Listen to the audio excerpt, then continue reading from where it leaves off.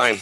And this is another episode of SEO is Dead and Otherwise. Ryan, how are you doing today? I'm doing pretty great. You know, I was just in Kansas City a week ago, Minneapolis this week, and they're all still not nearly as hot as they're in Florida, you know? Yeah. You know, I did a lot of traveling. This week myself. I came in, I was in Tennessee, Nashville for about 24 hours, and then came right back down for like a business meeting. So I'm a little tired from all this travel, but not as much as you are. Yeah. We don't have time to talk about the most horrific Uber experience I ever had in my life because we have much more important things to talk about today. Yeah, we actually have a really, really good episode planned today. So we have a really, really special guest coming on. His name is Matthew Woodward, and you've probably heard him before if you've been in digital marketing for any amount of time. I mean, he's kind of a known entity. You know, I don't really like to use the word like SEO celebrities, but they're sort of are when you're in the space for a long time. And it's just kind of known people that produce a lot of content and provide a lot of insight into the industry. And, you know, we have one on today. So everyone sit tight. It's going to be a great episode. What's up, Matt? He's over here with us. Hey, how you doing? Thanks for having me on. That's a pretty solid intro. I hope I do it justice.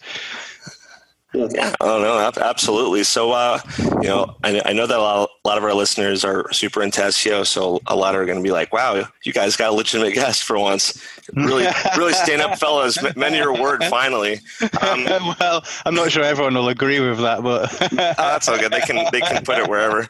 But so the ones that don't really know your background, your expertise, why don't you just kind of give everyone a little bit of rundown of your background? Okay, so I've been building websites for as long as I could deliver newspapers because that's how I was paying for the server back in, before YouTube, before Google. A long time, longer than I've forgotten so much that I've learned over that time. I was doing things before link building was a thing. I like to refer to those as the Lycos days, right? You know, the good days, the 10,000% keyword density days. I love that. You know. But so I've seen it all over the years. Things have come and gone, and I've had good successes. I've had failures. I've had things that popped. I've had things that got penalized. I've done it all. So going from before I did things for myself full time, I was in the corporate world, and we all know that sucks. So I had great success with e-commerce, some big brands. Was able to learn a lot using other people's money, so that was cool. And eventually corporate world took the leap, and for the last 10 years or so, I've just been focused on growing my empire, learning, selling, resetting, starting a blank, and progressing through the ranks, so to speak. All right. So to our listeners out there, if you guys want to learn how to do it from the affiliate side up to just SEO in general, we're going to have some good tips in this podcast. Yeah, hopefully you're going to all be walking away with some things to implement. Yeah, one thing I want to say is I was definitely going pretty thoroughly into your website and your blogs and the different funnels you have on your website to kind of come up with some of these questions. And I'm like, I'm never going to have this much content to provide to people like in my life.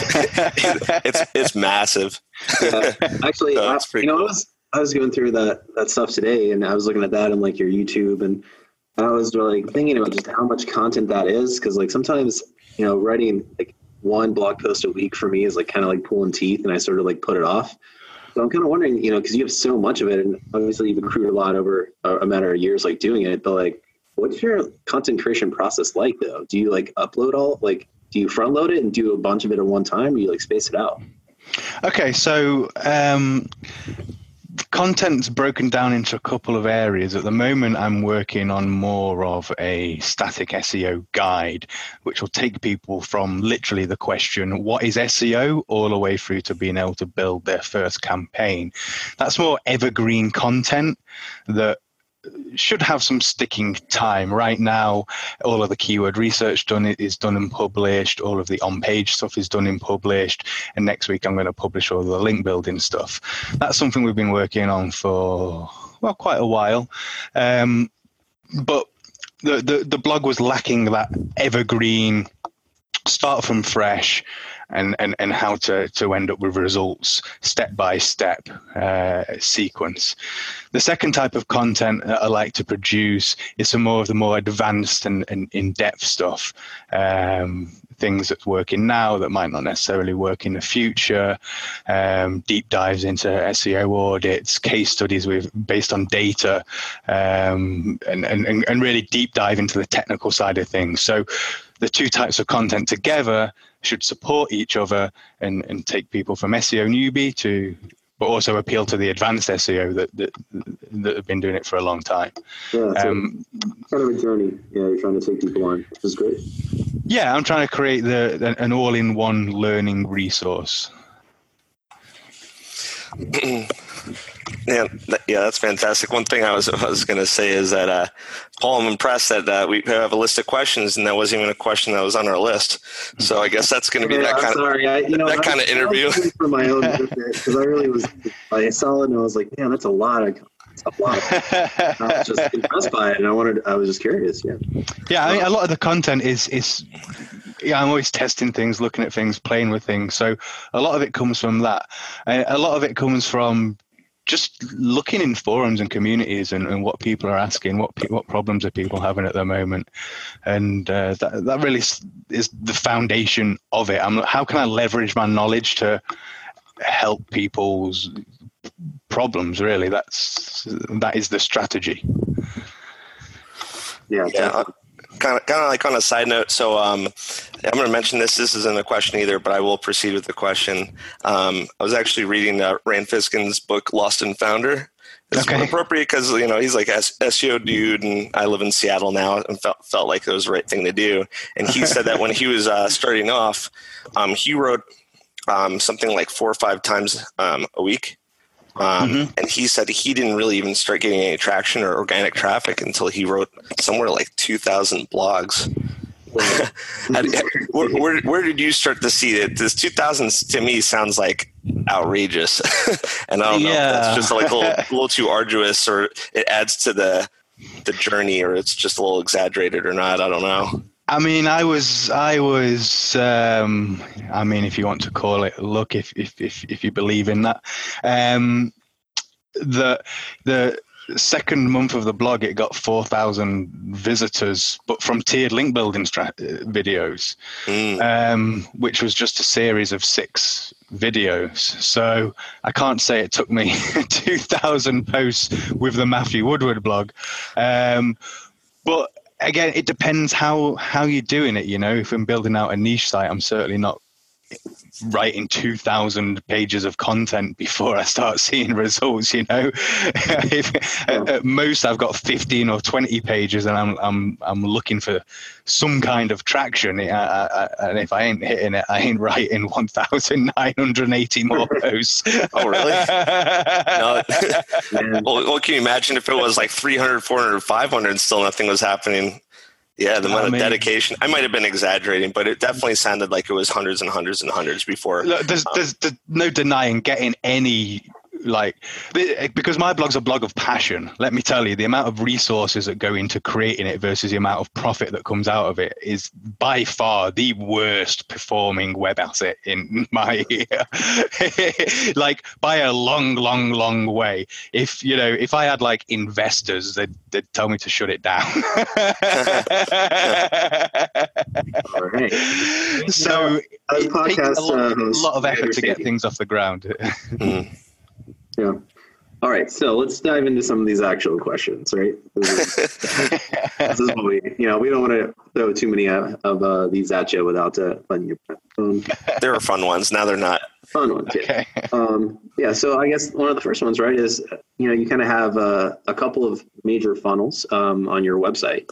And so, some of it's around blogging, and the other is sort of how to make money online, which, I'm a big believer in when when you're an SEO, even if you're in-house for like a large company, you should be developing these skill sets, and like the long-term goal should be you should be able to support yourself like through your own ventures, kind of like what you've done. So I'm just wondering, based off your audience, you get more people that are just interested in like making traffic increase for their blogs, or they like want to dive in like headfirst into like affiliate marketing or making money online? Okay, so I've got a mix of people, and life started as an SEO blog.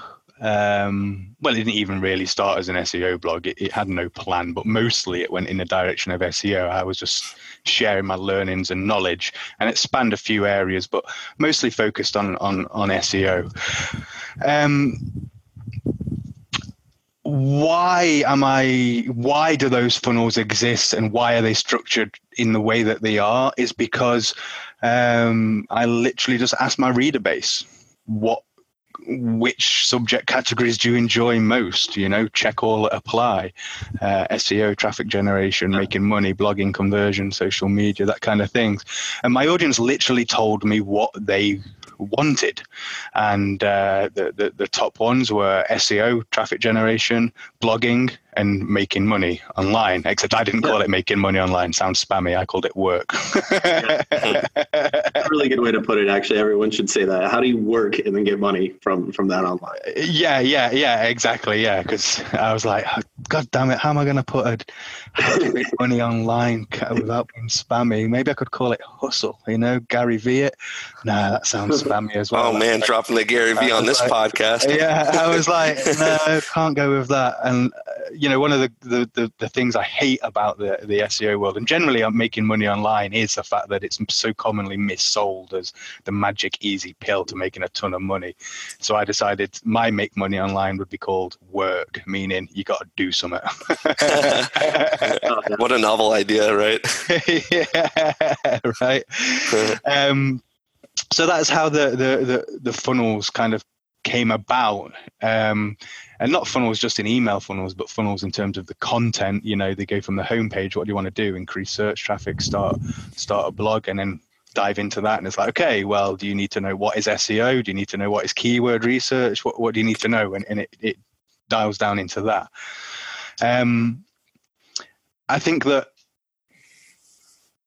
as SEOs, and one of the biggest mistakes SEOs make is they're forgetting about the human element. Like, how many SEOs actually survey the audience that they're speaking to see what content they want? What are your preferred methods of learning? What do you like? What do you don't like about the site? It's very easy to get distracted by tools and automation and forget about the human element when you're doing SEO for a site. But SEO encompasses content, keywords, everything human, and as SEOs we kind of cut the human out. You kind of forget about the end. Like, these are actually human beings, at the end that are trying to get information. Yeah, and it's easy to I only got 50 visitors and kind of diminish it. But if you were in a room of 50 people that were all stood staring at you, listening to what you had to say, that feels very different to just looking at, I had 50 visits on Google Analytics today, but it's the same thing, and we often forget about that. Yeah, it's a good way of putting it. Yeah, because I don't really consider, my background was really never marketing when I got into this, and I was drawn to the technical side of things. And so when I'm driving traffic, I'm not a marketer, so I don't really care about the rest. And it's like, no, you definitely do. It's user experience. It's telling the story. And I never thought until like not even that long ago, like a couple of years ago, like, you got to tell a story. And then the second we started doing that, conversions started going up. Yeah. It's SEO's like the convergence of all things digital marketing. From code to copywriting to telling a story to everything. It's a combination of everything. And unfortunately, what gets left out of that far too much is the human. Yeah, and that's the best point that you made, really, is you don't see them, you can't put a face to it, so it's easy to like detach yourself from like a visitor who is a person. Yes, yeah, and as SEOs, we're particularly prone to that because we're so obsessed with data and tools and analysis and Oh yes, and all the rest of that. We're the wrong personality type, you know. yeah. Sometimes we are. So, this is a question that I've definitely been excited about asking, and it has it kind of like goes back to a lot of things that Paul and I talk about in our podcast, and it's definitely focusing a little bit on Bing. So when Paul and I talk about traffic and search engines, we always just like skip right over it. We're talking about Bing, and people bring it up. We're like, don't even worry about it. Skip over it. Google. That's all there is. But on your website, you definitely put an emphasis on Bing. So that makes me take a step back, and I was like, okay, what's Matt know that I don't about what's happening in Bing? So I definitely would love to know your take on kind of it being an opportunity nowadays, whether it be organic or whether it be their paid options. Okay, I'm not going to tell you that you should focus on Bing over Google because you shouldn't. But sure. Bing is growing. Its market share is growing, and it has been growing consistently for the last 10 years. Now, whether Bing is useful to you is a very personal question, but we have data to answer that question. Jump into Google Analytics, look at your traffic sources, and look, how does Bing's traffic compare to Google? Does it bounce more? Are they visiting more pages? How does it convert? And just look yourself. You know, no two sites are the same. Now, for me, I often find that Bing traffic is converting better, spends more time on pages, visits more pages, and so forth. But the volume just isn't there to say, yes, you should really target Bing. But you should certainly consider Bing and have it as part of your strategy. And people ignore Bing to the point that, did you know that Bing's got its own version of authorship? No. Okay, sign up to Bing Webmaster Tools. There's an area called, I think it's called Connected Pages or Connected Profiles in the Site Explorer. Go and connect all those up. Little things like that will have a big difference. The Bing team are generally pretty SEO friendly. They have their own SEO analysis tool that you can run and find issues that you might not consider when ranking for Google. So, you know, there's opportunities there that are quick wins, quick things to integrate. I've got a more detailed post and video on my YouTube channel about it, but it is often ignored, and I think it is a great opportunity for people, but it's not. You know, you certainly shouldn't be like, oh yeah, I'm going to rank for Bing and not Google. I got you. I think that Paul and I have still been doing a little bit of disservice by saying, don't even freaking think about it. So let's rephrase that a little bit. Well, I mean, it might not be right for everyone. You might look at how the traffic performs and think, yeah, screw that. But you might look at it and be like, oh, well, okay, the conversion rate is double than what Google brings. This is something that we should pay attention to. And you might not do it through SEO. Paid traffic from Bing is super, super, super cheap, like 1, 2, 3 cents clicks on popular keywords that in Google you'd be paying $5, $10, $15 for. So opportunity is there. Everyone ignores it. You're right. It is very rare for someone to say, you know, open your eyes. But have a look, just see how the traffic performs for you. There's some quick wins there. Monitor that. If you want to scale that, just buy the traffic and see how it performs for a little while before you decide, and go from there. Yeah. Yeah, I'm actually in a situation like that right now. So the company that I work in, Housework, their entire niche was blocked. Removed from Google AdWords, right? Mm-hmm. So that you can't show anything in Google Ads for any of those keywords anymore. Okay. You know, kind of like what happened to, like, it's definitely not payday loans, but sort of what happened with like payday loans, like a few years ago, they kind of like got rid of all of that. So, we're in a situation now where like there's been a lot of fraud in like the industry, and they're trying to come up with a system to get approvals set in place, but everything's been demonetized over there. You know, they're coming in at, they were spending, you know, $200,000, $300,000 a month on ads. So we've had to like kind of move that spend to some other areas, and you know we've started up with Bing, and so far, I mean, you know, you're not going to have the same volume because it's just, it's not Google. Yep. But, like you said, those keywords are a whole lot cheaper. So you throw some money, you can still get some good results. You don't have the competition. You just think most people that are using Bing are people that don't know how to install Firefox and Chrome. Those people generally have money. That's the IE crowd. Yeah, right. Like, you know what I mean? Like, there ain't no like under 30-year-old using Bing and Internet Explorer by choice. They got to be real lazy. So, it's the same with everything. There's no black and white, yes or no, should you target Bing. It depends on your business, your current data. The quick wins are there. Yeah, the volume's not there, but neither's a competition. So in some niches, you only need a handful of leads to make a ton of money. And in that respect, the volume is there. Yeah, I have one quick story about Bing ads. It's very recent, and might as well mention it, that occasionally I'll help lawyers. My background's legal marketing and professional services and whatnot. And so every once in a while, there'll be like a mass tort, like this one thing that, a bunch of lawyers want to hop on and just, sue a bunch of people, make a crap ton of money at once. And the one of the hotter things right now is like e-cigarettes. They're finally figuring out that people die from them. Can you believe it? And vaping might be bad for your health. So, you try bidding on some of the brands on Google. And once you get past the e-cigarette, you're like, no, I'm not selling tobacco products. It's like a legal service. They're cool with that part. But you start bidding on like the brand names. They're like, absolutely not. You have to have like a reseller account. You have to be like approved to do it. So they just completely stonewall it on Google. You go over to Bing, some of these brand names, and same thing, you'll go through like the process, like e-cigarettes, whatever, and they say no, it's legal services, and then you'll say like I want to bet on the brand now, and they're like, okay, cool, go for it. So like, oh, okay, thank you, fine. A good opportunity for anyone listening. Yeah, the opportunity is there. Cure ads as well. Mm-hmm. Yeah. Okay, so this podcast being SEO is dead and other lies, right? Yep. You hear all the time. But there's a lot of misconceptions and lies out there about SEO nowadays. What do you believe are some of like the most common ones? Oh, wow.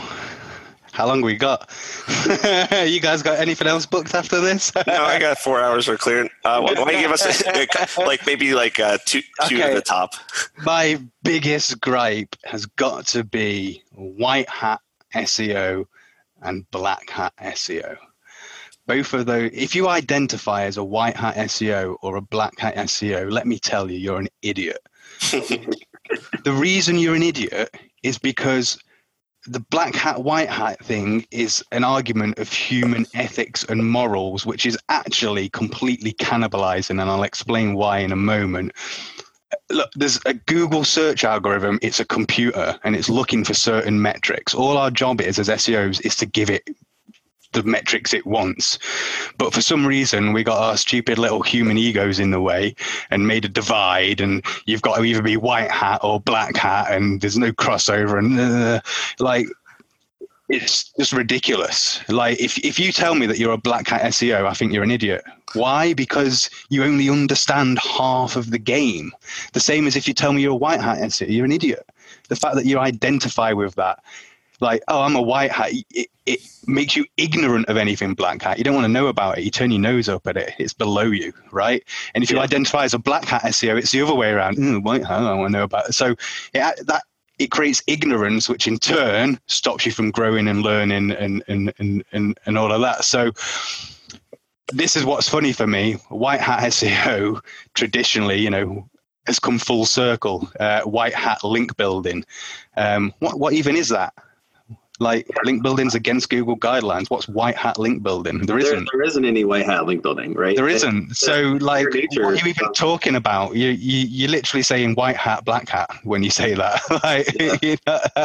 I couldn't agree more, honestly. Someone was asking this question the other day, and they were talking about buying links, and they were shocked that you could buy links and that it was wrong. And And I was like, I'm not really sure how that's any better than just spamming a bunch of people's inboxes and asking for a link. Okay, so let's talk about that. Let's talk about outreach, because that is the white hat link building tactic of choice, outreach. And anyone who's got the white hat on really gets on the moral high ground about this. I don't know how many outreach emails you guys send, but let me tell you, very rarely do they end in a free link placement. If I send outreach emails, I'm sending with the expectation I'm going to have to pay, right? Because that's how it works. Free guest posts now, or free anything to do with a link, is like rare. People know they have value. So white hat link building and outreach, in essence, is just buying links.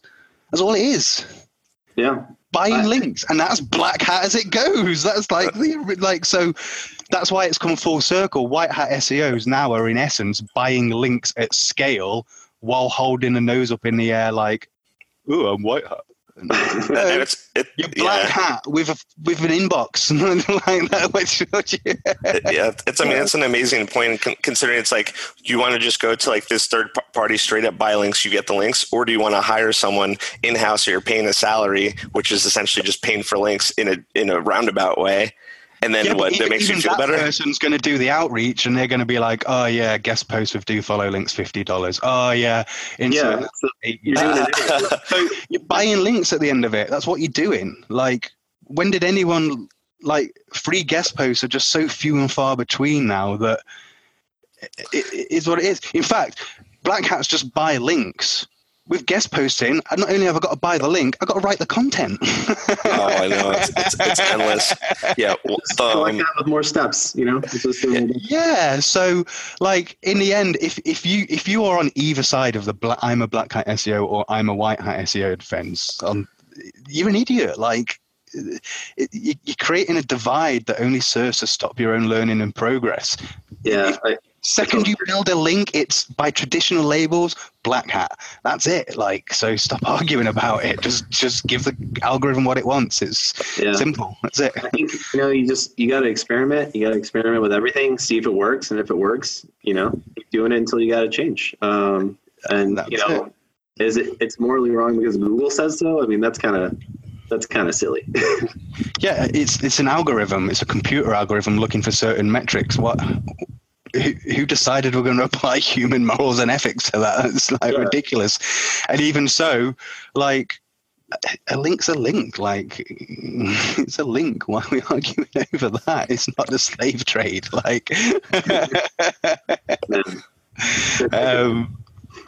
So yeah, just if you're a white hat, open your eyes. If you're a black hat, open your eyes. Forget those labels. Just focus on giving the algorithm what it wants and experiment with what that is, because that changes over time.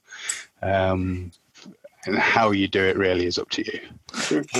I'm glad that I only did outreach. I probably did about 20 outreach emails in my entire existence, which I'm pretty happy about. And I think that I did it 6-7 years ago was the only time I did it. And I was working in-house, and I read, a good comprehensive article about how to do links. And then it was the old, use this tool and find broken links on people's websites, and then they'll repair the link, or they'll link to you because you'll provide, the whole thing. They were linking to this authority, the link broke, then you relink it to one of your properties.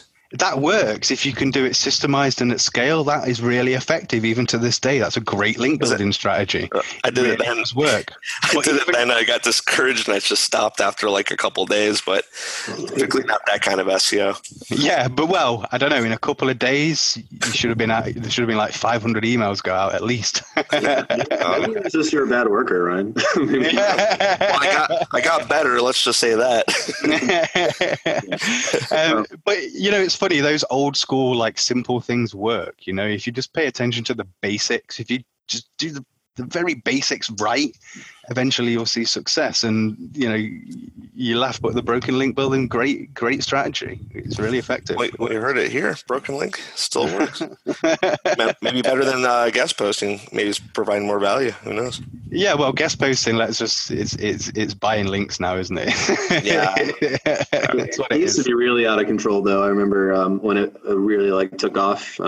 That's probably around 2012, 2013. Mm-hmm. You were just getting links anywhere anywhere that would accept a free guest post, right? Like, it didn't really matter what you read. Oh, hey, it's a yoga blog. I sell car parts. That's fine. Throw a link on there. I'll write something for it. Yeah. Like, so ridiculous, you know? Like, Yeah. And the trend at that time, people were creating Write For Us pages solely so that, like, as a strategy for them not to have to write their own content, you know? They were like, sure. Yeah, oh, that's what I would search that. We would search Write For Us. And, exactly. And bloggers knew that, and they knew if they didn't want to write their own content, they just need to create that page. So, you know, that's why it why it exploded. The two things fed each other, and then bloggers were like, maybe we can make them pay to write our content. Brilliant. It was a brilliant idea. Yeah, I've been offered cash like on the agency website and like other stuff. I'm like, that's just a little too bizarre for me to even know who you're talking to. So do you want to do one more myth? Is there anything else top of mind? This is a good podcast to vent on. You know, the it's not really a myth, but it's something common that I see. It's a common recurring theme. It's more it's right. Tons of people come to my blog for SEO help, and they comment and they ask me to look at their sites and everything else. People never seem to put the effort into building a foundation that Google would love, or Google, or even humans love with their site. The overall quality of sites that I see and the content within them is just terrible in general. It's very rare that I see a site and I'm like, wow, great job, buddy. Like, and people are obsessed with link building. Like, they're like, oh, I built this site, it's not ranking. How many links do I need to build? I'm like, yeah, well, a million. The links aren't the problem, but they don't want to hear that, you know. And that's evident when I send out broadcast emails. If I send a new link building strategy, everyone's like, the open rate's high, the click-through rate's high. If I send something about on-page or audit or anything that invokes the person that is responsible for it, the open and click-through rate dies. Like, people just don't care. So there's a definite issue in that I see people are wrongly obsessed with link building when they haven't built a foundation that Google loves, or even any intelligent human could love first. And I like to think of it like, if you were opening a store in the high street, a real store, and you had an opening day.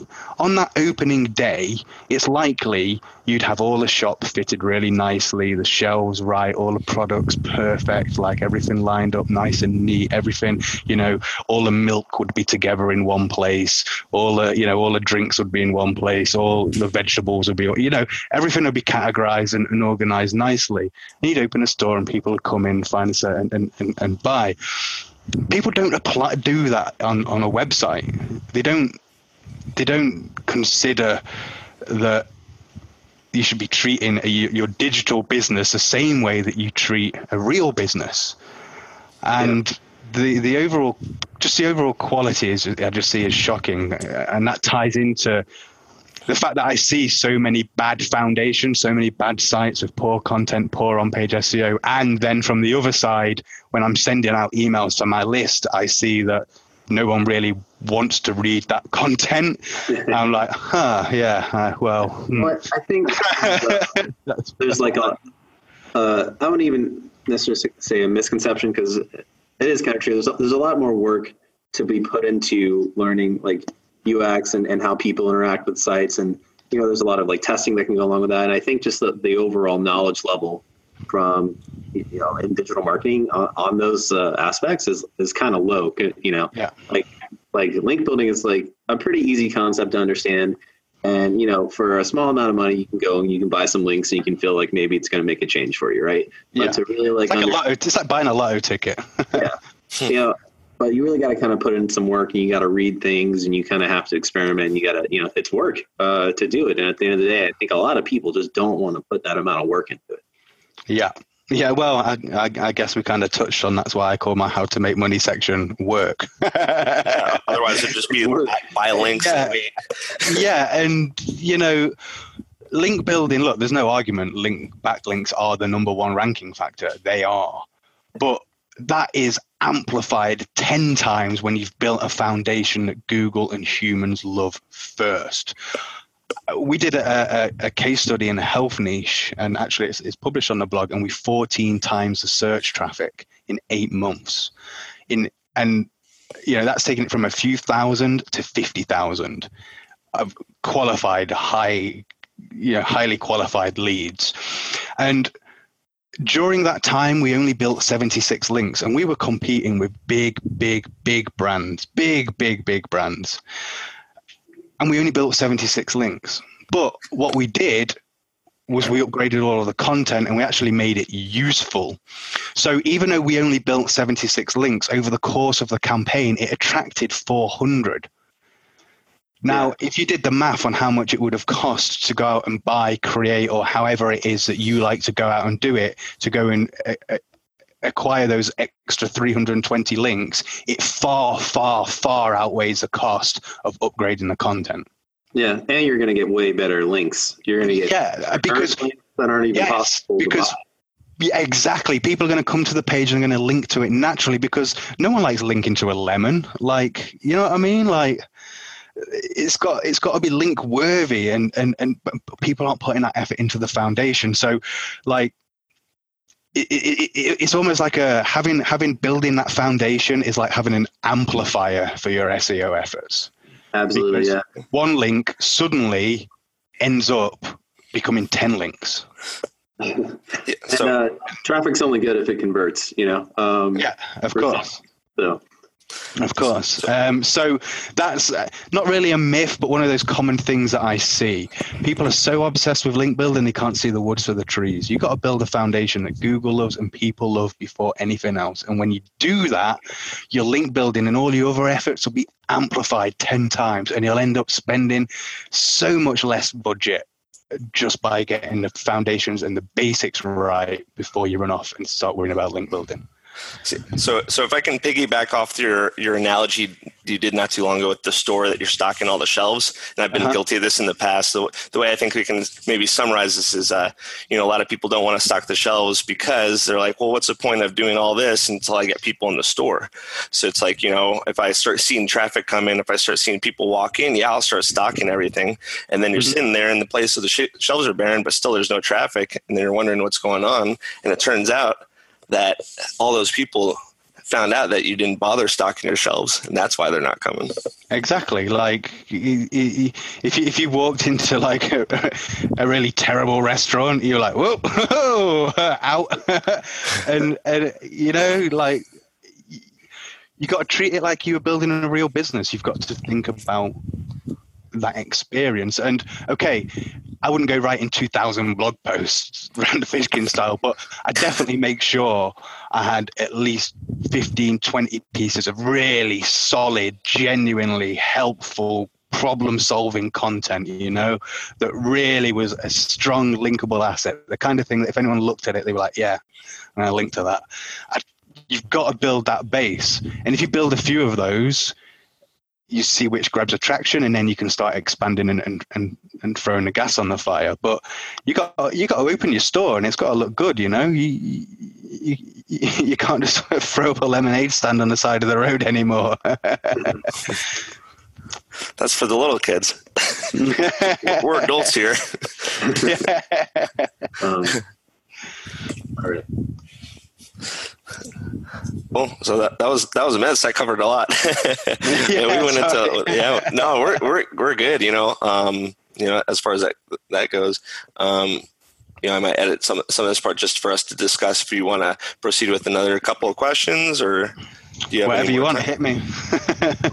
Paul, you want to ask one more question? I got two that we can ask. We'll talk about the Ahrefs and Majestic, but that's a pretty interesting topic. Okay. And then that one stuck out to me, so I want to throw it in here. Yeah. And then we'll end with what your suggestions would be niche-wide for affiliate for some opportunity. That sounds good. Yeah. Okay, hit me. Yeah. All right. So recently you had an article kind of talking about a winner between Ahrefs and Majestic. If you don't know what Ahrefs and Majestic are, if you're a listener, check them out. They're pretty well known tools in the industry. They both do some pretty interesting things. But you declared a winner between the two. So can you tell us a little about the study that you did and how you came to a winner? Okay, so this is a test I've repeated 2 or 3 times. And it started, I created a best backlink checkers test just to see who had the best database. I only ran it across 3 or 4 of my sites. There was like 5 backlink checkers. I published a post and Majestic took issue with it. They said that I was biased, my data set was small, blah, blah, blah, blah, blah, blah, blah, all the rest of it. And they were right. Everything that they said was right. I couldn't argue with it. So I decided to take the 2 winners of the test, Majestic and Ahrefs. And actually, it was funny. They said that I was biased that Ahrefs won, but actually the people that came last in the test had literally the week before given away thousands of dollars worth of prizes to my audience. And then I was like, so yeah, thanks for that, but you came last and I'm publishing. So it was funny that Majestic claimed bias because I literally had to have that conversation. That's hilarious. So then I decided, okay, yeah, they had points. So I took the 2 winners of the test, Ahrefs and Majestic. And Majestic published a Majestic Million. It's the million domains that they know the most about. It's what they consider the most popular million domains on the internet. And it tells you how many backlinks are tracking for each of those and other bits of data. So I took the Majestic Million. And then using a testing methodology created by Majestic, I then took the Ahrefs data for the million domains, compared them, and it turned out that Ahrefs knows significantly more about the Majestic Million than Majestic does. So you can imagine how that went when I published it. You got backlinks from both of them, right? Yeah, I got backlinks from a bunch of places. And, some selected words and Majestic. Some email backlinks of the email they sent you. All I did was they pointed out the flaws in my experiment. They were right, so I fixed it, reran the experiment, and they still lost. So but this time they lost on an undeniable scale. They should have just left it. So then I repeated the test, and it turns out Majestic have grown a little bit. They do now know a little bit more, but Ahrefs is still the clear winner. Now, it's important to say, when I'm declaring a winner, I'm clearly saying winner in terms of who's reporting the most amount of links in their database. It doesn't necessarily mean they're the best backlink checker tool, because if the data is not fresh, if the data is not accurate, if how the data is presented, is the data presented in a usable format, and such things all contribute to what the best backlink checker is. But in terms of database size, Ahrefs has a significant lead over Majestic. Now, you might have been seeing that Moz and SEMrush have been making lots of noise. Their backlink database is the biggest. SEMrush selected 100 domains for their test. Now, hell, if I selected 100 domains, I could build a tool and have that win tomorrow. So then Moz were like, oh, well, you only selected 100 domains. We've done it with 1,000, and now we're the best. And I'm like, yeah, well, I could do that as well. 100,000, it's not really here or there. You literally just pulling the same trick and calling each other out on it. So I'm gonna do the million domain test of Ahrefs, Majestic, SEMrush, Moz, and SEO Spyglass to really find out who has the best data or the biggest link database. It doesn't necessarily mean they're the best backlink checker, because there's lots of other elements that go into that decision. So that's probably going to cause a few waves when I publish that because I've got the data. So, well, yeah, if there were 2 this time, they get 5, and that'll be interesting. Reading the results of the test for sure. Yeah, I'm probably going to go into hiding for a little bit for my own safety after I publish that. No, well, you should go like on a publicity tour with all your findings. And I know just personally, I mean, I've never done a test, but I always thought that Ahrefs, from a backlink standpoint, was way more comprehensive than the other tool sets. I mean, they all do kind of something pretty well in like different areas, right? But you're kind of just basing this test just on that. I always thought they had a much better historical index of like backlinks. But Ahrefs, I'm finding that it's not exactly the freshest data. And when they're reporting it was last updated 2 days ago, I'm not seeing that that's the case. For example, if you compare like what they say on their front end versus an archive.org record, you can see that, okay, maybe you crawled it 2 days ago, but you haven't updated the database with the data you found yet.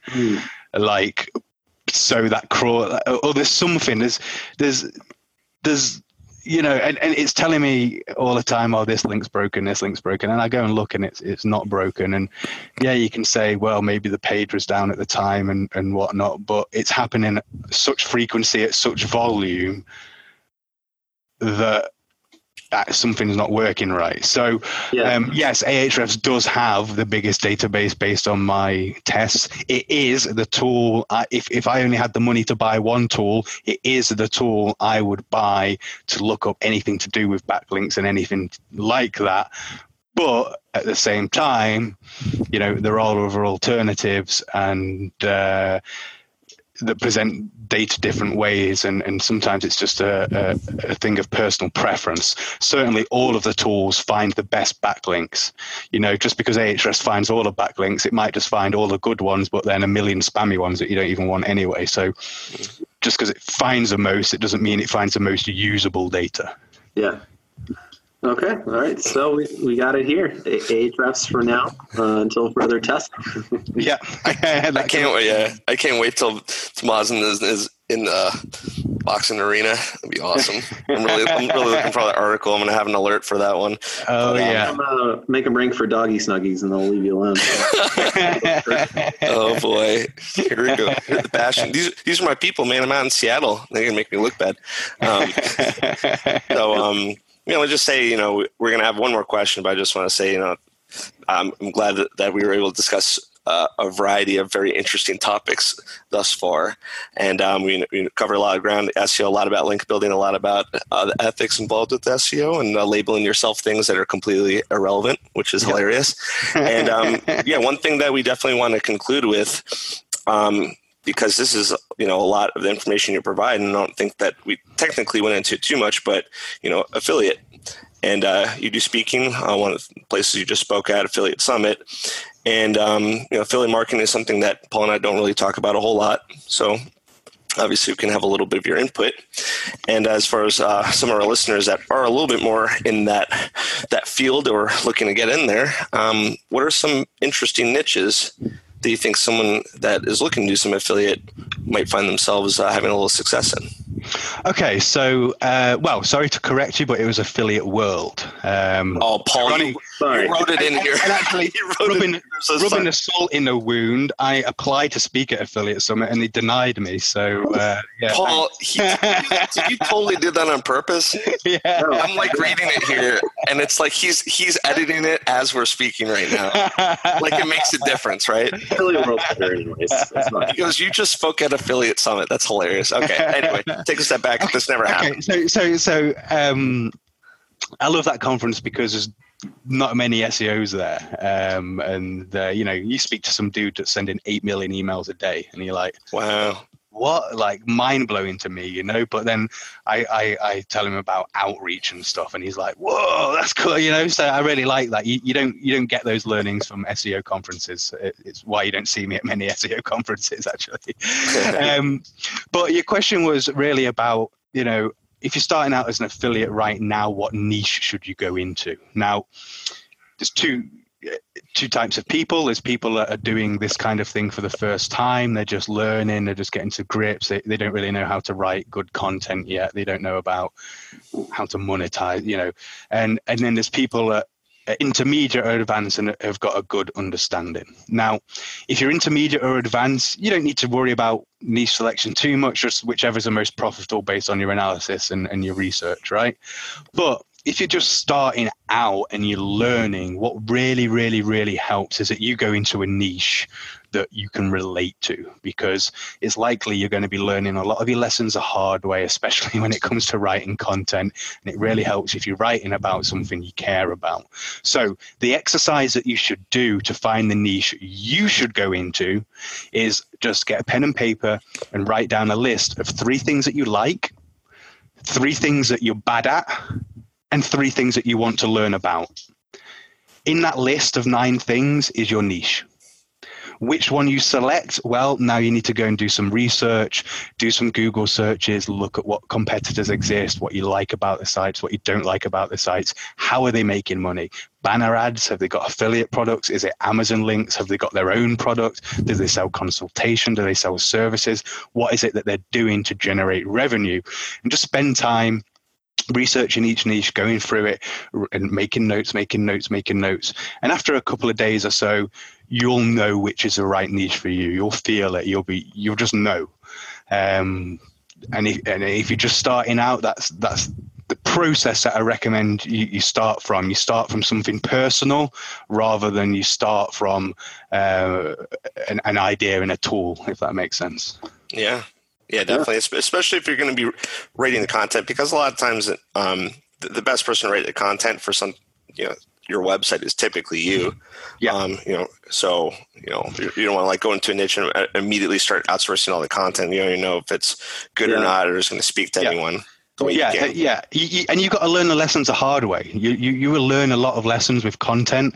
Like you'll start picking up copywriting tricks, how to structure things, and all of that will flow into your other work when you're writing email broadcasts or ads or titles to get clicks on Google search results, or writing an outreach email. All these things that you really need to refine your writing skill, and there's no better way to refine your writing skill than a niche site, because you're probably going to hate your life after it, but you're going to learn a lot, and then that will give you the ability to process it and outsource it in an effective way.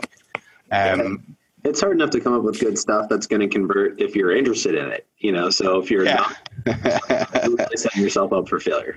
Yeah. Whereas for me and experienced niche site builders, we don't care about that. It's systemized, it's processed. We've got a writer team, we've got a site building team, we've got a link building team, we've got a graphics team. It's just a conveyor belt. It's here's a keyword research, here's a topics, here's the questions we need to answer with that. These are the posts we're going to monetize. These posts we're going to use to attract links. And it's just a systemized conveyor belt of a process. So it doesn't I'm not banging my head against the wall writing about how to import sneakers from China. So you picked my niche. But it's processed, you see, and so I don't have to go through the hard work of those lessons, but I had to when I started. And definitely make it something relevant and personal to you if it's your first 1 or 2 or 3 times of doing things. All right. Well, great advice. Well, Matthew, thank you so much for coming on the podcast. We're really happy that you could be a guest on here, and I think you gave some really great insights into the industry and just some good takeaways. No, thanks for having me. It's been great sharing it all. And, if anyone listening has any questions or anything, just get in touch with me. I'm generally pretty accessible, and I'll reply to any questions and comments or problems that you're having. Just let me know, and I'll be there to help you out.